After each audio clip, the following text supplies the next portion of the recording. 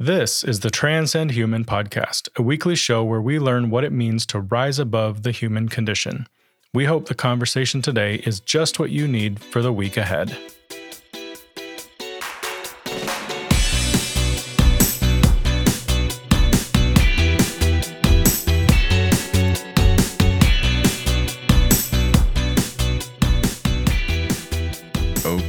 Good morning, everybody. Welcome back to the Transcend Human podcast. It is February 14th, 2022. That would make it Valentine's Day.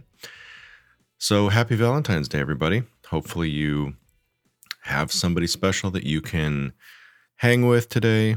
Get them a little Valentine's Day card, maybe a little gift, and just enjoyed the day together.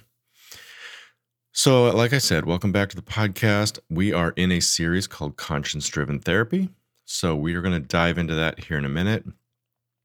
Just a quick reminder where we've been and where we're headed. So Conscience-Driven Therapy is a book, and it has two sections. The first section deals with the things that are out of our control, things we cannot control. So that's chapters 1 through 3. Part 2, things we can control, is chapters 4 through 10. And we are just smack dab in the middle of that. So this week we are on chapter 6 called Locus of Control and E-Toto. So fun little word there that we will explain more today. All right, let's dive into the Minute of Transparency. And I'm calling this one Learning to Drive. So when we turn 15 and we start that process of learning to drive, we find that there are two major elements to driving, right? There's physically learning how to operate a vehicle and learning the rules of the road, and then learning to share the road with other people and responding to the way that they act or the way that they behave. So the first, learning to operate the vehicle, is really the thing that you have control over, right? It's up to you to go through driver's ed, learn all about the vehicle that you have, the importance of seatbelts, what it means to have your hands at 10 and 2, how to drive automatic versus stick. You learn the rules of the road and you learn to drive comfortably using those rules. You even learn how to predict the future in some level. I still remember I learned to drive in Illinois, and I can remember them teaching us an acronym called IPDE, I-P-D-E. It goes like this: identify, predict, decide, and execute. Very simple illustration. So you're driving down the road when you identify that there is a deer alongside the road. You predict that it could jump out into the road. You decide that you should slow down and move over to the far side of the road. So you execute that plan and you drive by the deer. Pretty straightforward, right? And the crazy thing is that we use this process over and over and over without even thinking. In fact, we probably do it hundreds and thousands of times, even just driving back and forth to the grocery store. But these are all important pieces of the driving process, and they're things that we have control over. But the second piece, learning to drive with other people, is where things start to go south. Why? Because we no longer have control over everything that happens. All we can do is respond to the things coming at us. So things like people changing lanes without blinkers, being on a highway and having somebody start to merge into our lane, people not stopping at a stop sign, people speeding, people creating close situations, people backing out of parking spaces and not seeing what we're doing at the same time, people who don't understand what the right-of-way is, people who aren't sure how to proceed through a roundabout, and the list goes on and on. All of these are things that we don't have control over. All we can do is identify, predict, decide, and execute so that we don't become a statistic. Now, I absolutely love this illustration because it's so practical, right? If you're a driver, then you understand this illustration, right? And it really illustrates the human condition, the fact that there are things that we have control over and there are things we don't. I also love that it exposes these three truths about life. Life truth number 1, there are things we can learn, practice, prepare for, and execute perfectly. So let's find an example of that. On a deserted road, you can do a 3-point turn flawlessly. Life truth number 2. There are things outside of our control that our practice can help us quickly respond to. So using the same example, during that 3-point turn, we realize that a car has just pulled onto the street. So we stop halfway through our turns and let them pass. Life truth number 3. There are things no amount of practice will prepare us for. Using the same example, during our 3-point turn, a drunk driver going 90 miles an hour comes down the road and crashes into the back of our car. Now, this is very important. If we don't understand these 3 life truths, then we're going to experience the human condition in a very bad way. Things will happen, and we won't be able to process them. We won't be able to make sense of them, and we'll start to struggle. But if we're able to see them for what they are and place them into one of these 3 categories we just talked about, we'll at least have a firm foundation to start on. We'll be able to see the event for what it is and then process it through that lens. But let's stop here before I get too far down the rabbit hole. So we'll spend a fair amount of time fleshing out things like that in the remaining chapters. Today, though, Chapter 6, Understanding Our Locus of Control and E-Toto. So today we're going to walk through about 5 different things. The first is defining locus of control. 2 is reviewing the things we cannot control. 3 is moving to the things we can control. 4 is E-Toto. And 5 is common struggles. So let's start with number 1, defining our locus of control. So let me start by saying that in this series, we have talked a lot about things we can and cannot control. In fact, it's starting to get annoying, and some of you may be getting sick and tired of this repetition. But the reason we're hammering away at this is because it is a huge percentage of the problems we face in life. Things we deem as mental health issues often stem from faulty thinking.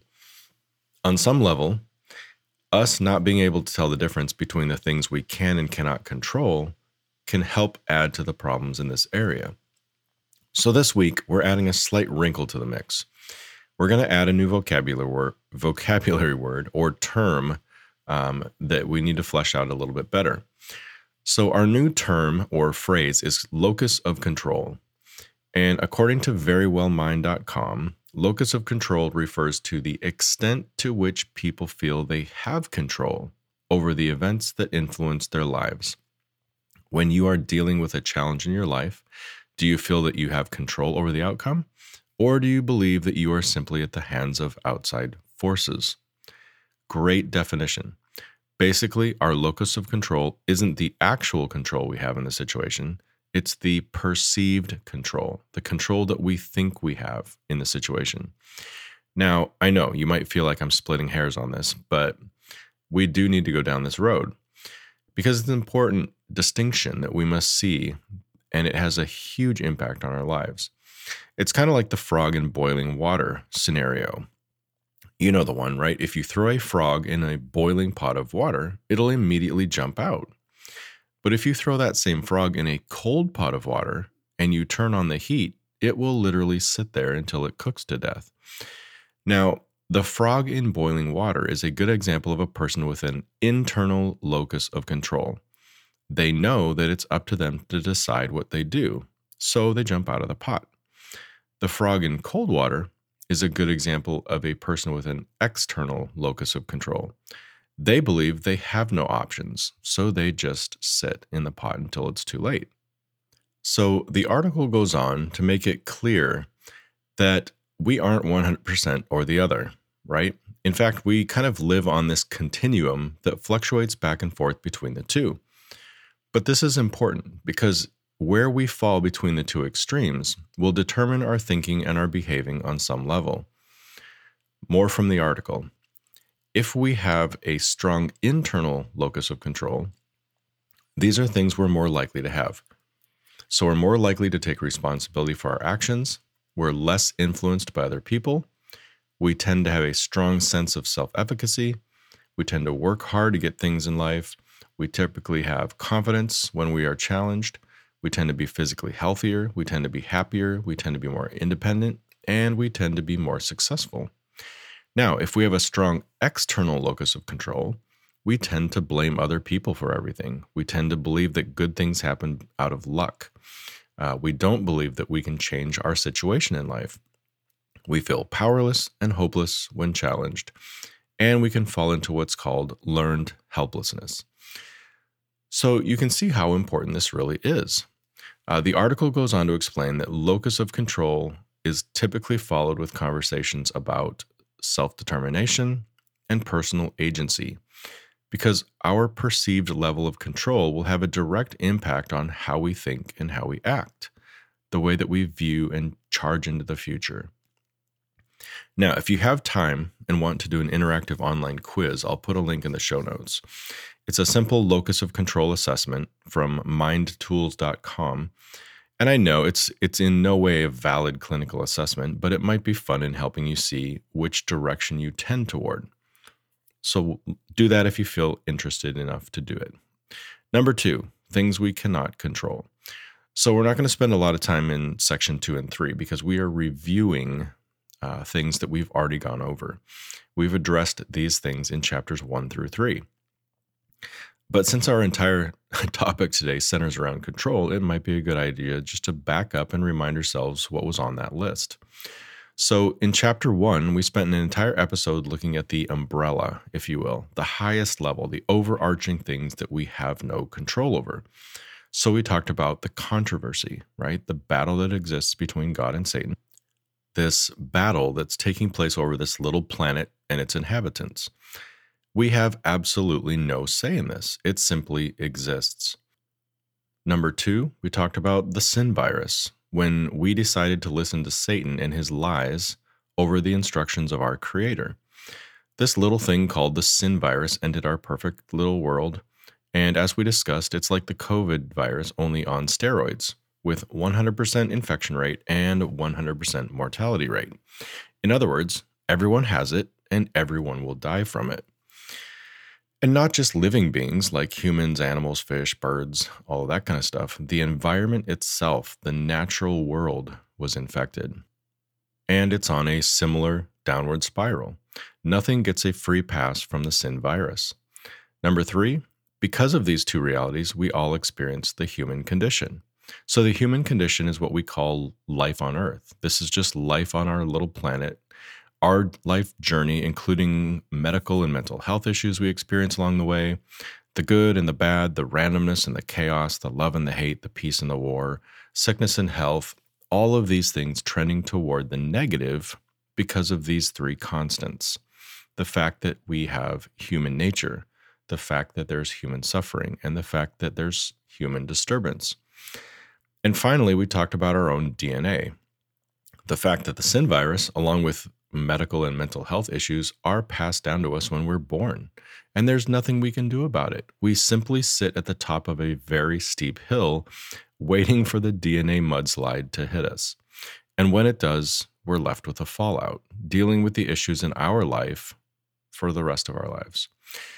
Next, in chapter 2, we went a bit deeper. So we went from the giant umbrella to a little more specific in the episode where we called it we were sent in a specific direction. That's right. And we talked about the following buckets from our past: people, places, and things. So we talked about the people, immediate family, siblings, extended family, important influencers, things like people like teachers, coaches, etc., etc. And then even random interactions with people that we didn't know, but things that impacted us greatly. Next, we talk about places. So where we grew up, the school we attended, the city we lived in, the cultural vibe that we were part of. And then there were the things, the events, the incidents, the phases, things we were exposed to, cultural anomalies, religious or political climates that we grew up in, the socioeconomic level we experienced, and the level of trauma we may have seen or experienced. So again, important that we understand all of these things, the people, places, and things occurred in the past. And because of this, we have no control over them. They happened and they had an impact on us in some way, shape, or form, But the only thing that we can do now is determine how we respond to them, how we choose to think about them in the future. And then finally, in chapter 3, we took one step further and we discussed some very important things called landmines and minefields that we experienced along the way. Now, both of these things are wrapped up in people, places, and things, but these are incidents or groups of incidents that stand out because of their impact on us. So first we looked at landmines. So these are either poor decisions that we made in the past, so things that we did to hurt other people, things that were dangerous or illegal, things that we did that harmed ourselves or our family. Next, things that were done to us. So any incident of abuse, physical, sexual, or emotional abuse, rape, being fired unexpectedly, all things that may have been done to us by another person.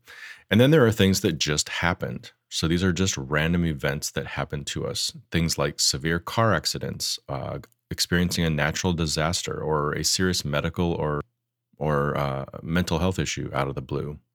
So those are all landmines. Next, we have minefields. So as we talked about, these are similar to landmines, but minefields are a group of landmines, right? And these minefields are still things that are out of our control. So for example, a caregiver neglecting us for years when growing up. And then there are minefields that we may have helped create. So for example, addictions that we got started or we got involved in, or periods of uncontrolled anger, things like that. And again, the reason why these things are out of our control is that they occurred in the past. So it's important for us to understand the impact that these things had on us in the past and recognize if they are still affecting us in the present. And once we know that, to understand that the only thing that we can control is our thinking and our behaving moving forward, our response to those things. Okay, number 3 are the things we can control. So in chapter 4, we made the transition into the things that we do have control over. So we talked about the first thing we have control over and how important these steps are. The first was voting in the eternal election. The second was accepting the antidote to the sin virus. And the third was understanding our value. Now, the first, voting in the eternal election, like we talked about, the controversy exists whether we like it or not. It's something that we cannot control. However, when we come to understand that the battle is over us for our allegiance, then we begin to see the thing we do have control over, which is the side we choose to be on. It's our vote in the eternal election between God and Satan. Next is accepting the antidote to the sin virus. Again, we don't get to control the existence of the sin virus, but we do get to choose whether or not we accept the antidote. So we get to choose if we want the free gift that God is offering us or not. Now, this is tied directly to our vote in the eternal election because we show how we voted when we accept this free gift or reject it. In essence, accepting the antidote to the sin virus is our vote for God in the eternal election. Rejecting God's free gift is really choosing Satan over God, thereby voting for him. And finally, we are able to understand our value. So the fact that we have control over how we choose to look at ourselves. Now, this isn't always easy, but it is our choice on some level, right? Our pasts may scream things at us that make us very hard to believe, but we have the ability to look through those things and see our true value. Not because of who we are or what we do or how talented we are, but simply because we're children of God, children of the Creator. He created us and He loves us no matter what. Like I said, this is one of the hardest things to do, to believe in ourselves, to believe that we matter, and to believe that we have value. But when we start to see ourselves in this way, everything changes. And then last week in chapter 5, we called it Hold On to the Good, Release the Bad. We really talked about our worldview, the idea that we all have assets and strengths, and we all have landmines and minefields. And we worked through these on paper, doing a ruthless inventory of the things that fall into each of these categories. Then we finished up by talking about reframing our worldview, another thing we do have control over. a choice that we can make as we look into the future and decide how we want to live and how we want to view our future. We can either focus on the landmines and minefields from the past, or we can choose to focus on the present and the future based on our assets and strengths. Number 4, e-toto. So that brings us to today. Another step in the right direction, understanding the things we can control. When we look back over the things listed above, we should be able to see a pattern emerging, right? Each of the things that we do have control over starts in our mind. It's our brains that are doing the work. It's our thinking that is involved. And it all comes down to that little thing we call freedom of choice. This is our tool, our weapon in the battle between God and Satan.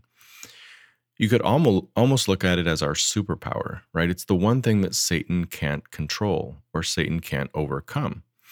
He can do everything in his power to harm us physically. He can get people under his influence to do bad things in the world. And he can create distractions and experiences in the world to keep us off track.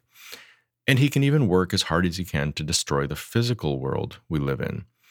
But the mind is off limits, right? It's something that he cannot control. Now, he can influence it, to be sure. We call this temptation, and we're going to spend a big chunk of time on that next week, and a little bit this week as well. But at the end of the day, we are in control of our destiny because our minds are under our control. So let's spend a few minutes on this control muscle, if you will. But before we do, let's go back over the two very important things we talked about. First, deciding what we can and cannot control. This is huge, and this will be a big part of conscience-driven therapy moving forward. Once we have a solid list of the things we can and can't control, we need to make sure that we respond to or think rationally about the things we cannot control.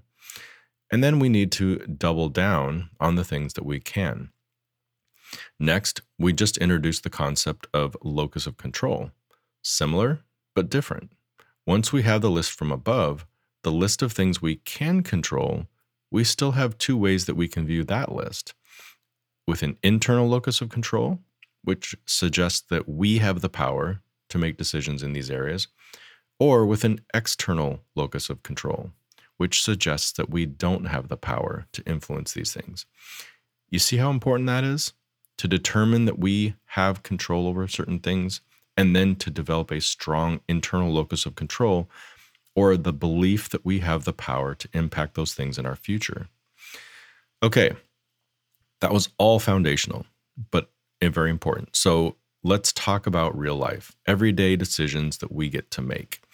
Decisions about how we respond to the things that are outside of our control, and what it means to make good decisions on the things that we can. Now, typically these decisions come out of the blue, right? It's called stimuli. If you ever took a course in psychology, like just an intro course to psychology, you probably heard the word stimulus and response, right? So the stimulus is the thing that creates the need for a reaction, and then the response is the reaction. And in life, we have lots of different stimuli. So we have environmental, relational, political, religious, and the list goes on and on and on. All things that would provide a stimulus in our life and force us to make a decision or something to respond to. Now, these events or situations come up, and we get to decide how to respond to them. So let's just look at two examples, all right? One that we cannot control and one that we can. So starting with a situation that we cannot control, let's say that you're walking through your day and somebody innocently brings up something that you did 10 years ago. It was something that you wish never happened. It was an embarrassing situation and you wish it could just disappear altogether.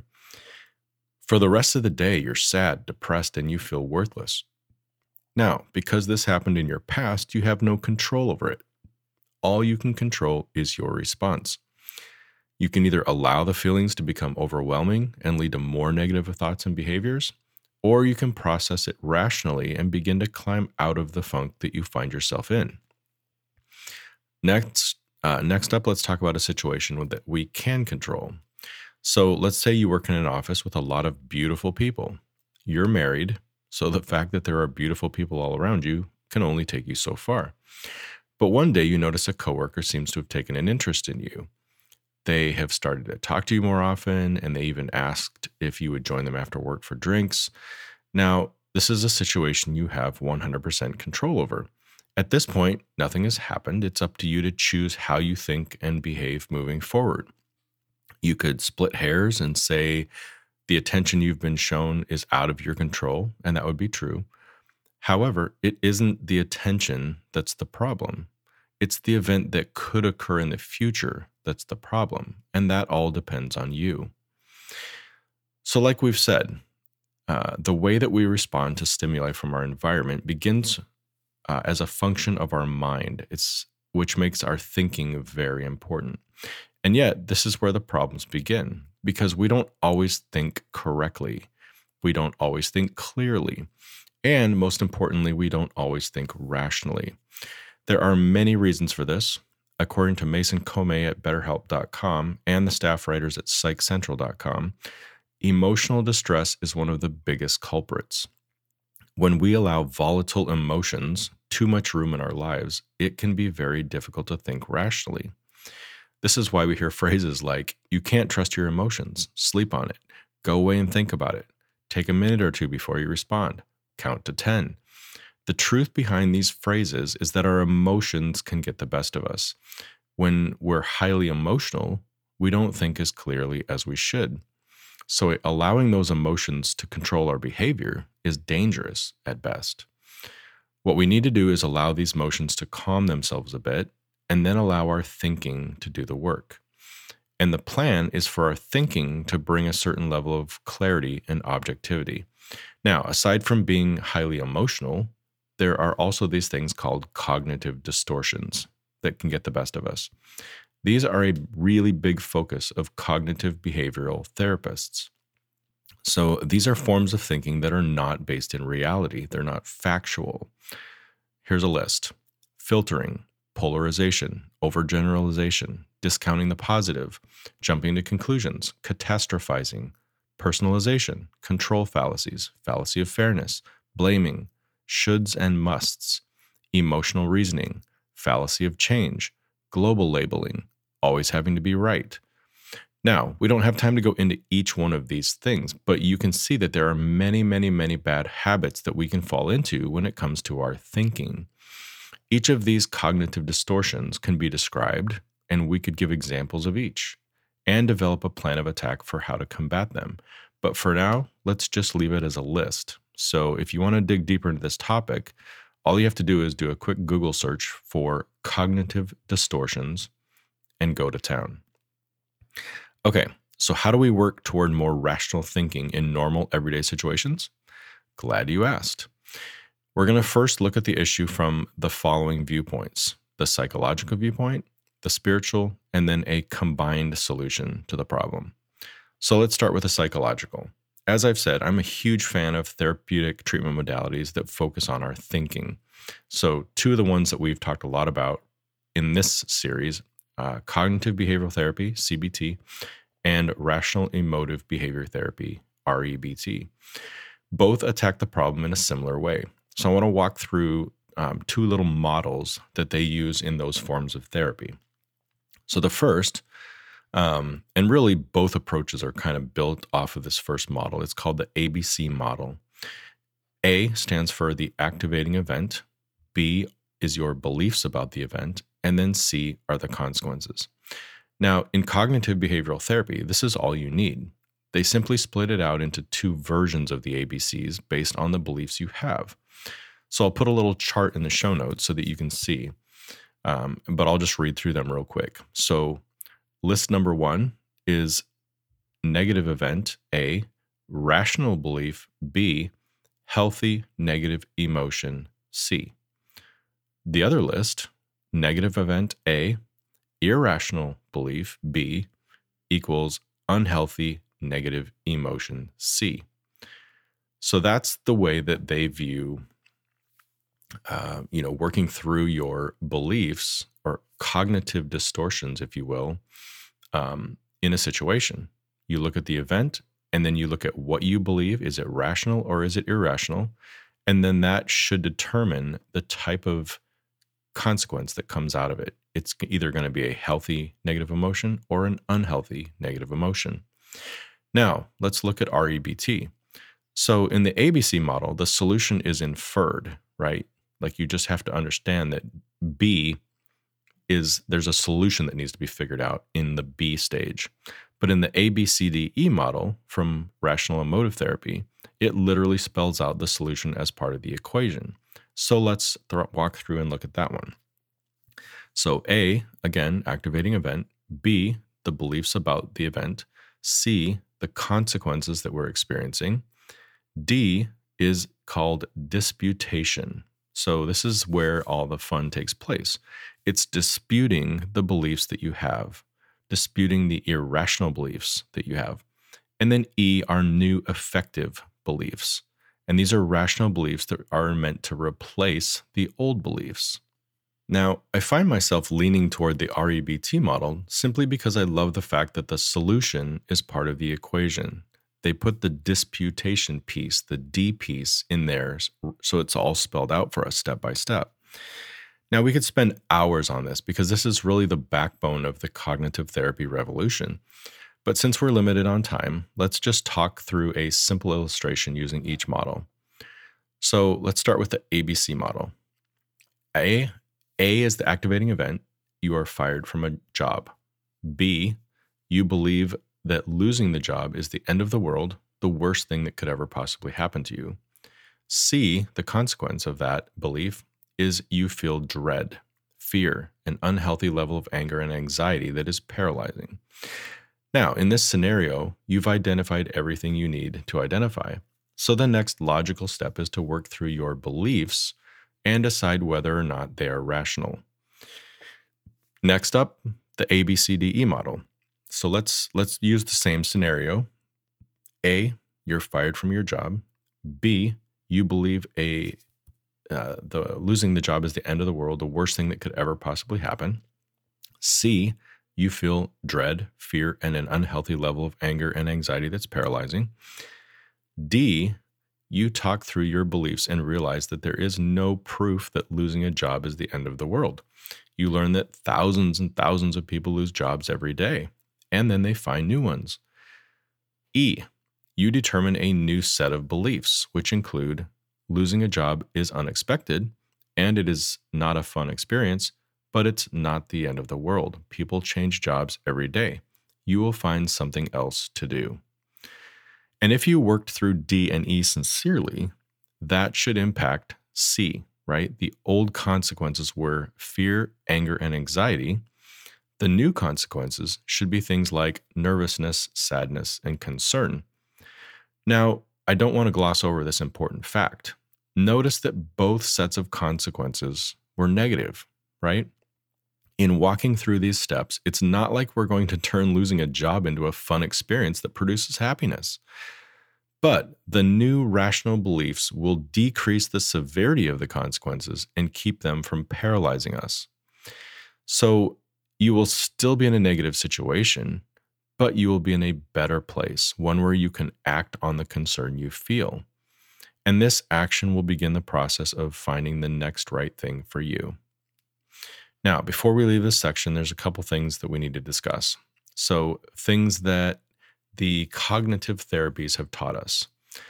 Not only did they give us the cognitive triangle or the ABC model that we talked about above, but they gave us two other interesting concepts as well. The first is the cognitive triad. So they've put together these three things that if you fall into the trap of thinking negatively in these areas, it could be very difficult to move forward. So a negative view of yourself, a negative view of the world, and a negative view of your future. They call that the cognitive triangle or triad. And again, if you fall into this trap, it's very difficult to move forward and make progress. This is a worldview with a highly external locus of control, right? Not only do we view ourselves negatively, but all we can see are negative things happening now and in the future. The next thing that the cognitive therapies taught us is what's called a negative self schema. So, a negative self schema is a set of beliefs and expectations that we have that are highly negative or pessimistic. So, really similar to the cognitive triad. And you can see the problem already, right? If we lean too far in this direction, our thinking is almost forced to be irrational. We start functioning in a state of learned helplessness where all we can see is the worst possible outcome. But this worldview is almost always based on irrational thinking and fictitious information. Now, before we leave this section, it's important to explain one thing. If you choose a psychological solution and you go see a cognitive behavioral therapist, you aren't going to spend 100% of your time in every session going over the ABCs, right? That's a big part of it, but it's a fairly quick part, actually. And the therapist will work with you to learn that process, but fairly quickly you should pick up on that and start learning to do that for yourself. Once this is clicking along, there are many other tools that therapists might use in the therapy process, including changing negative behavior patterns, incorporating more positive behaviors into your routine, things like that. Next up, we have the spiritual solution. Now, this shouldn't take long to explain. For the Christian, there are many things that we can do to access or leverage the power that exists in the spiritual realm. We usually refer to these things as spiritual disciplines, and everyone seems to have their own list. Just do a quick Google search on spiritual disciplines list, and you'll see what I mean. So I just randomly picked a Zondervan article that popped out at me, and it suggests that there are 20 spiritual disciplines. Now, I'm not going to read all 20, but here are some of the more traditional ones. So you have prayer, Bible study, meditation, worship, service, and stewardship or giving. And then there are a few other ones that kind of jumped out at me that I thought might be helpful. Things like silence, solitude, and simplicity. So growing up in a Christian home and going to church taught me that these were the solutions to life's problems. Just do more of the spiritual stuff and you'll be fine. You'll be happy, in fact. But was I really?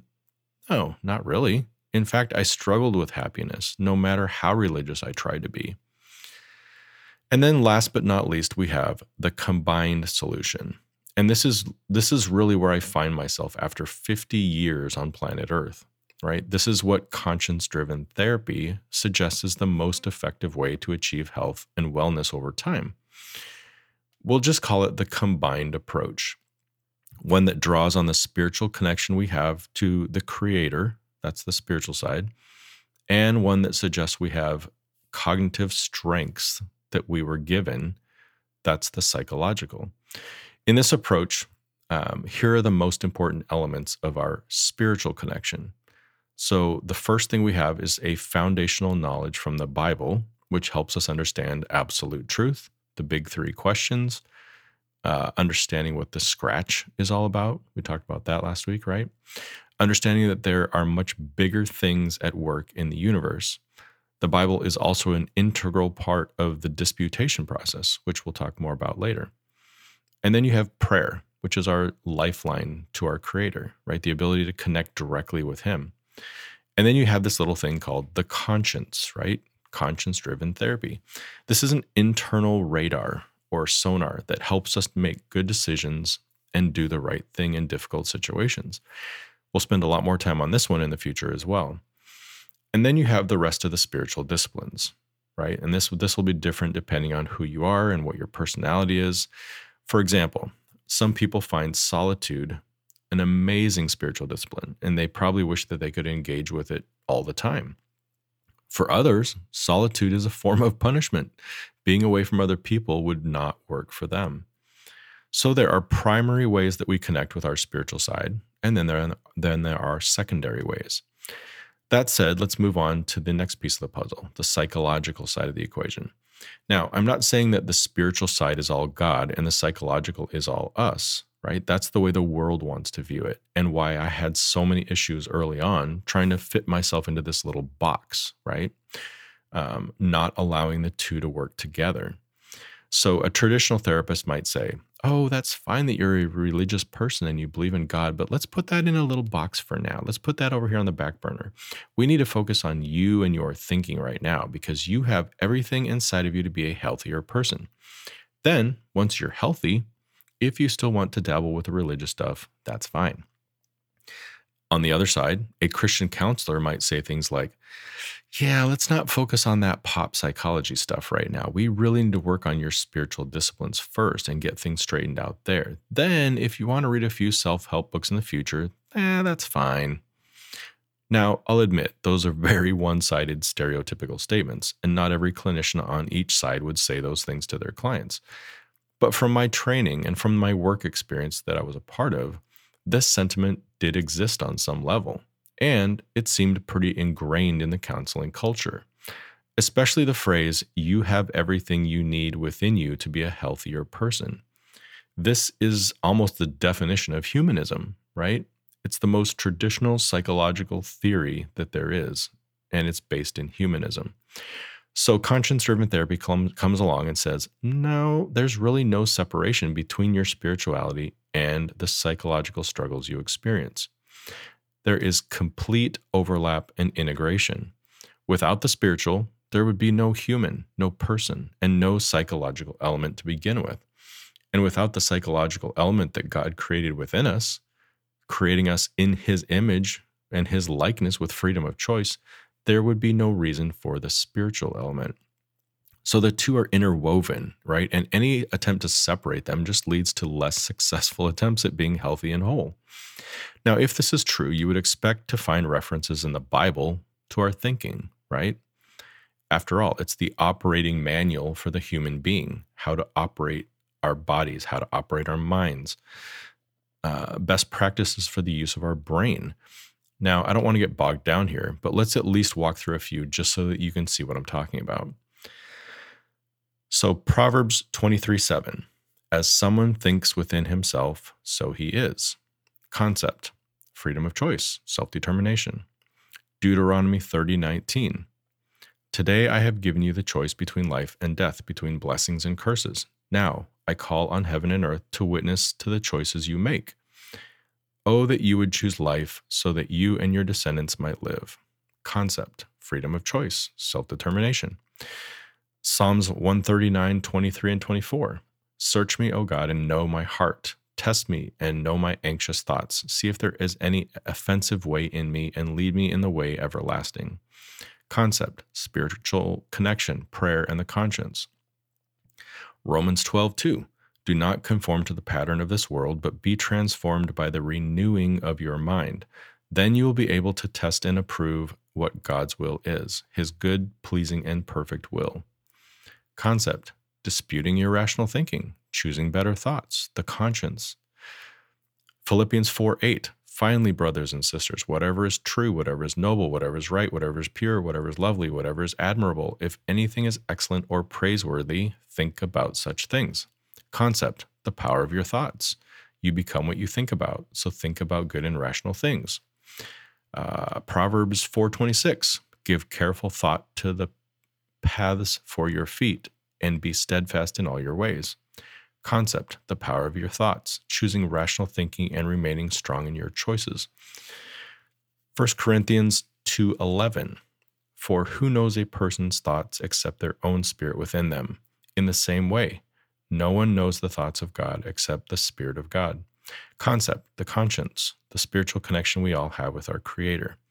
And finally, 2 Corinthians 10:5. We demolish arguments and every pretension that sets itself up against the knowledge of God, and we take captive every thought to make it obedient to Christ. Concept, disputing irrational thinking, using God's word to inform our thinking and ultimately thinking about our thinking. So there you have it. All right. Biblical proof that there is a strong connection between the spiritual and the psychological. Okay, let's wrap up this section by touching on the treatment model that conscience-driven therapy uses. So we already talked through the ABC model and the ABCDE model, but what does conscience-driven therapy use? Drum roll, please.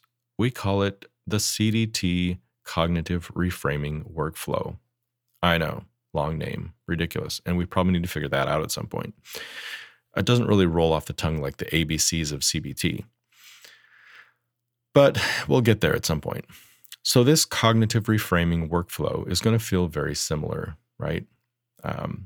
but it will have some additions based on the fact that conscience-driven therapy, it has a spiritual component.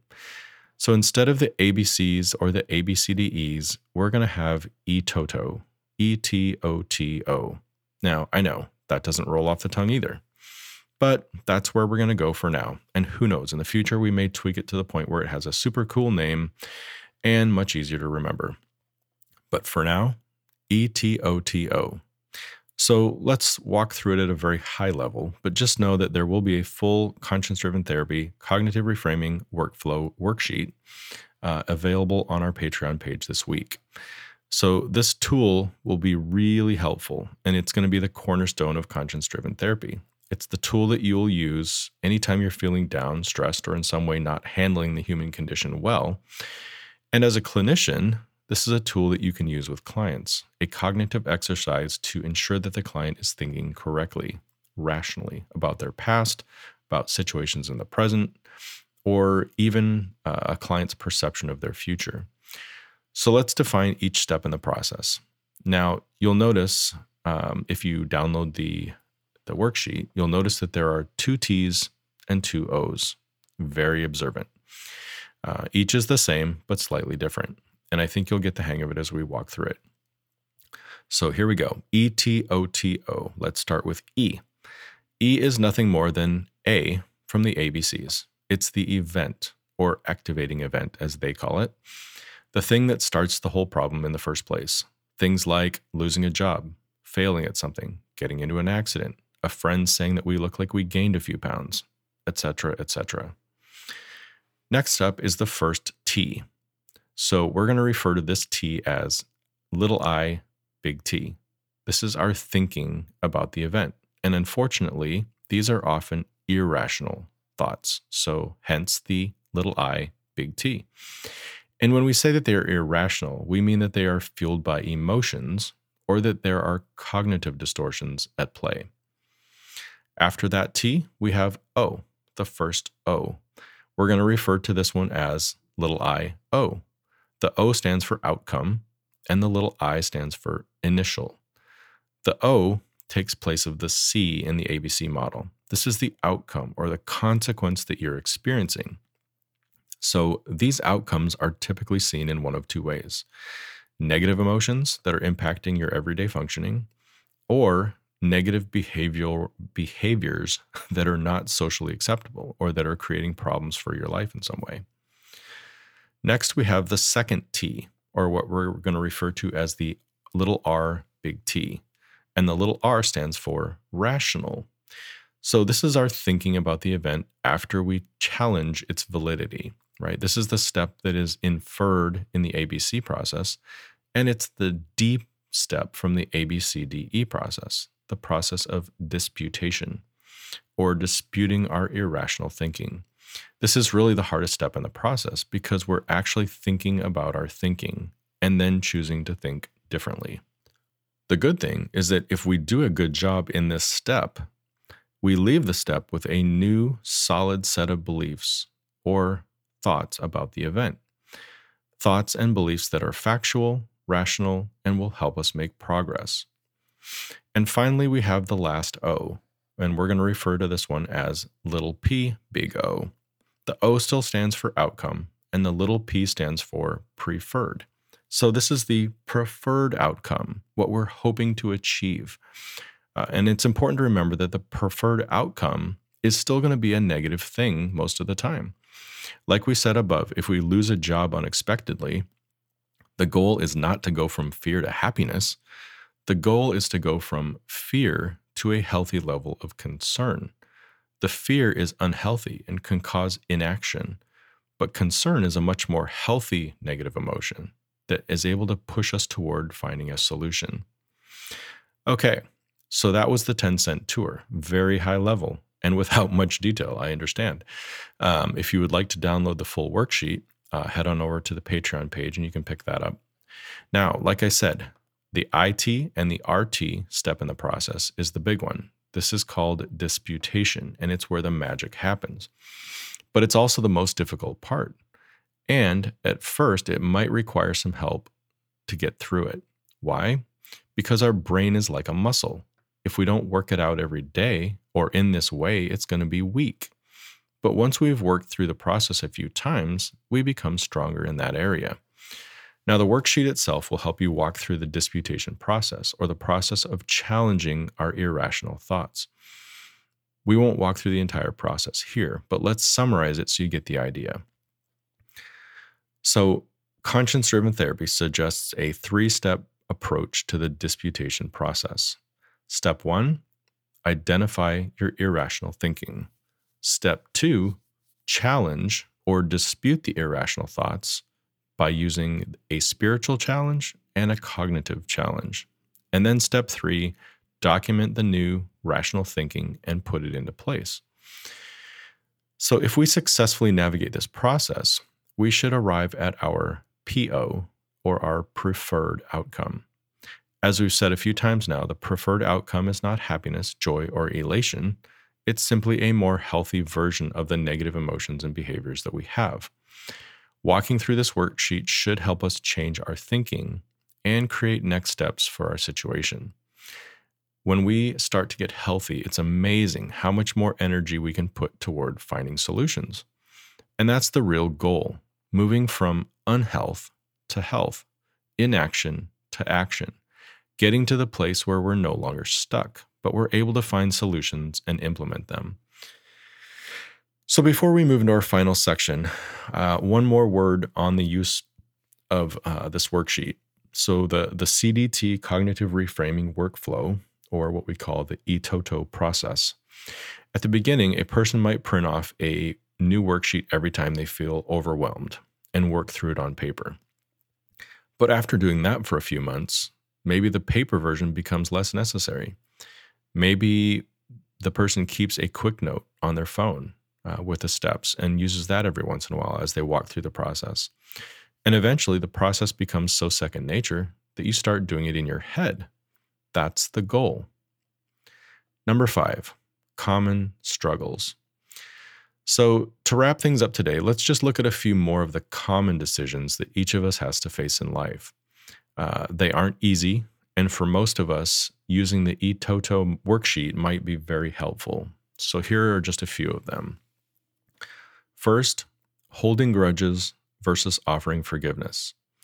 This is huge because none of us makes it through life without being hurt, right? By a family member, a relative, a friend, a close friend, a coworker, a boss, a company, a church, and the list goes on. And if this is true for all of us, then the decision whether we hold a grudge or offer forgiveness is something that we will all face from time to time. Holding a grudge holds us captive.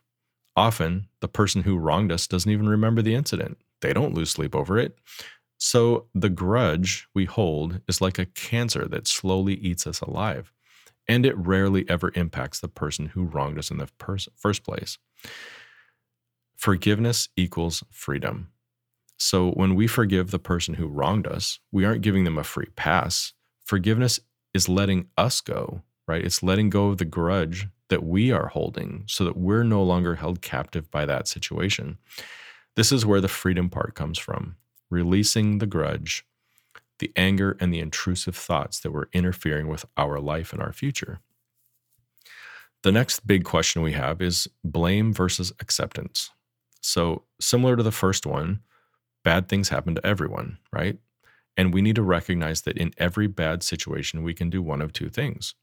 We can immediately try to find someone to blame or something to blame, or we can accept that it happened and look for solutions.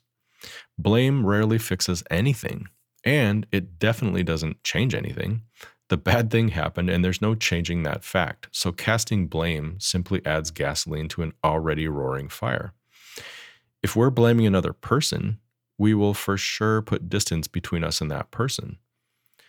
And the other thing blame does is it feeds our pride. So if everyone else is the problem, then we must be pretty special. Acceptance allows us to immediately begin the healing process. It allows us to be solution-focused and set goals for repairing the damage. It opens the door for relationships to be restored. And finally, it keeps us humble. The next decision, shame versus growth. So this has everything to do with locus of control, making the decision to stop focusing on the past and focus on our weaknesses, and instead focusing on the future and the assets and strengths that we have at our disposal. Shame keeps us trapped in the past and keeps us from really living. It's a negative mindset that can keep us from seeing positive things in our life. Growth is accepting the past, learning from it, and then applying it to our future, using the assets and strengths that we have, and even looking around for more in the future, all in an effort to grow as a lifelong learner. The final decision we can make is attachment versus release. Now, this one gets a little existential, a little woo-woo, but hear me out. This one hits at the heart of the spiritual side of all of us. The world has a lot to offer aside from spirituality. There are things, right? Homes, cars, TVs, phones, computers, nice clothes, vacations, all of those things. And there are achievements, right? Power, fame, a good job, status, being an influencer on social media. And there are good pursuits that have nothing to do with the spiritual realm. Things like athletes, Olympians, authors, painters, scientists, all doing amazing things in the world. But all of these things can become attachments, right? We can become attached to them as the end-all, be-all in our lives, when in the grand scheme of things, they mean very little. How do we know that? Well, if the world ended tomorrow, what would your attachment be worth? 7 gold medals from the Olympics hanging around your neck. Would these help you escape the world ending? Would they help you live forever? Of course not. But if the world ended and God returned to take those who accepted the antidote to the sin virus home to be with him forever, see, now that would be important, right? That would be something to be attached to.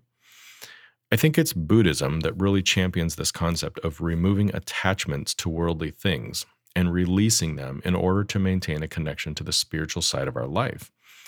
And I think that there's something that we can learn from that, to release the fascination or the hold that we have on worldly pursuits and put first things first, ensuring that we're in a good place spiritually. Understanding that the controversy is a filter that we can use to determine if something should be attached to or released. Okay, we really need to stop. This episode has grown exponentially since I first did the research and wrote it later that last week. But for now, let's land the plane. So this week, ask yourself the following questions. Are you able to distinguish between the things that you can and cannot control? Number 2, on the things that you can control, what is your locus of control? Do you believe you have the ability or the agency in your life to influence those things? Or do you see yourself as a pawn, just taking what the world throws at you? Next, download the eToto worksheet and give it a try. Pick a very difficult situation or event and work through that process on paper. How did you do? Were you able to identify your faulty thinking? Were you able to dispute the faulty thinking from the spiritual or from the cognitive standpoint? And what were the new rational thoughts and beliefs that you came up with? And finally, how are you doing on some of the common decision areas that we face in life? Holding grudges versus offering forgiveness. Blaming versus accepting. Feeling shame versus having a growth mindset. And finally, attaching to things versus releasing them. Is there something that you could do this week to take your next step in the right direction in one of these areas? And that's it, my friends. Thank you so much for sticking it out this week. Again, this is a slightly longer episode, but not all of the episodes are going to be this long. This content is just foundational to the overall treatment model. So it's really important that we make sure that we hit the high points in each of these areas. And actually, this was a pretty pivotal chapter, with the eToto worksheet, is really being kind of a core element in conscience-driven therapy and how we make progress in life. So hopefully you will find it as invaluable as I have. Next week, we are jumping into chapter 7, which is called Understanding the Battle. So with that, everyone, have a great week. Thank you so much for joining us. And as always, keep transcending human.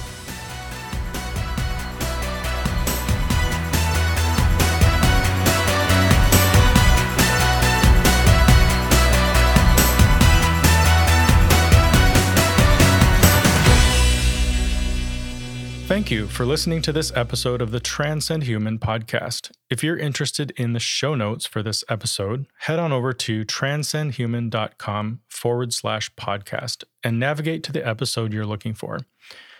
On the website, you'll also find blog posts, podcast series, and other helpful resources to help you navigate the Transcend Human ecosystem. You'll also find links to our social media channels. And as always, if you have questions, feel free to contact us at info@transcendhuman.com.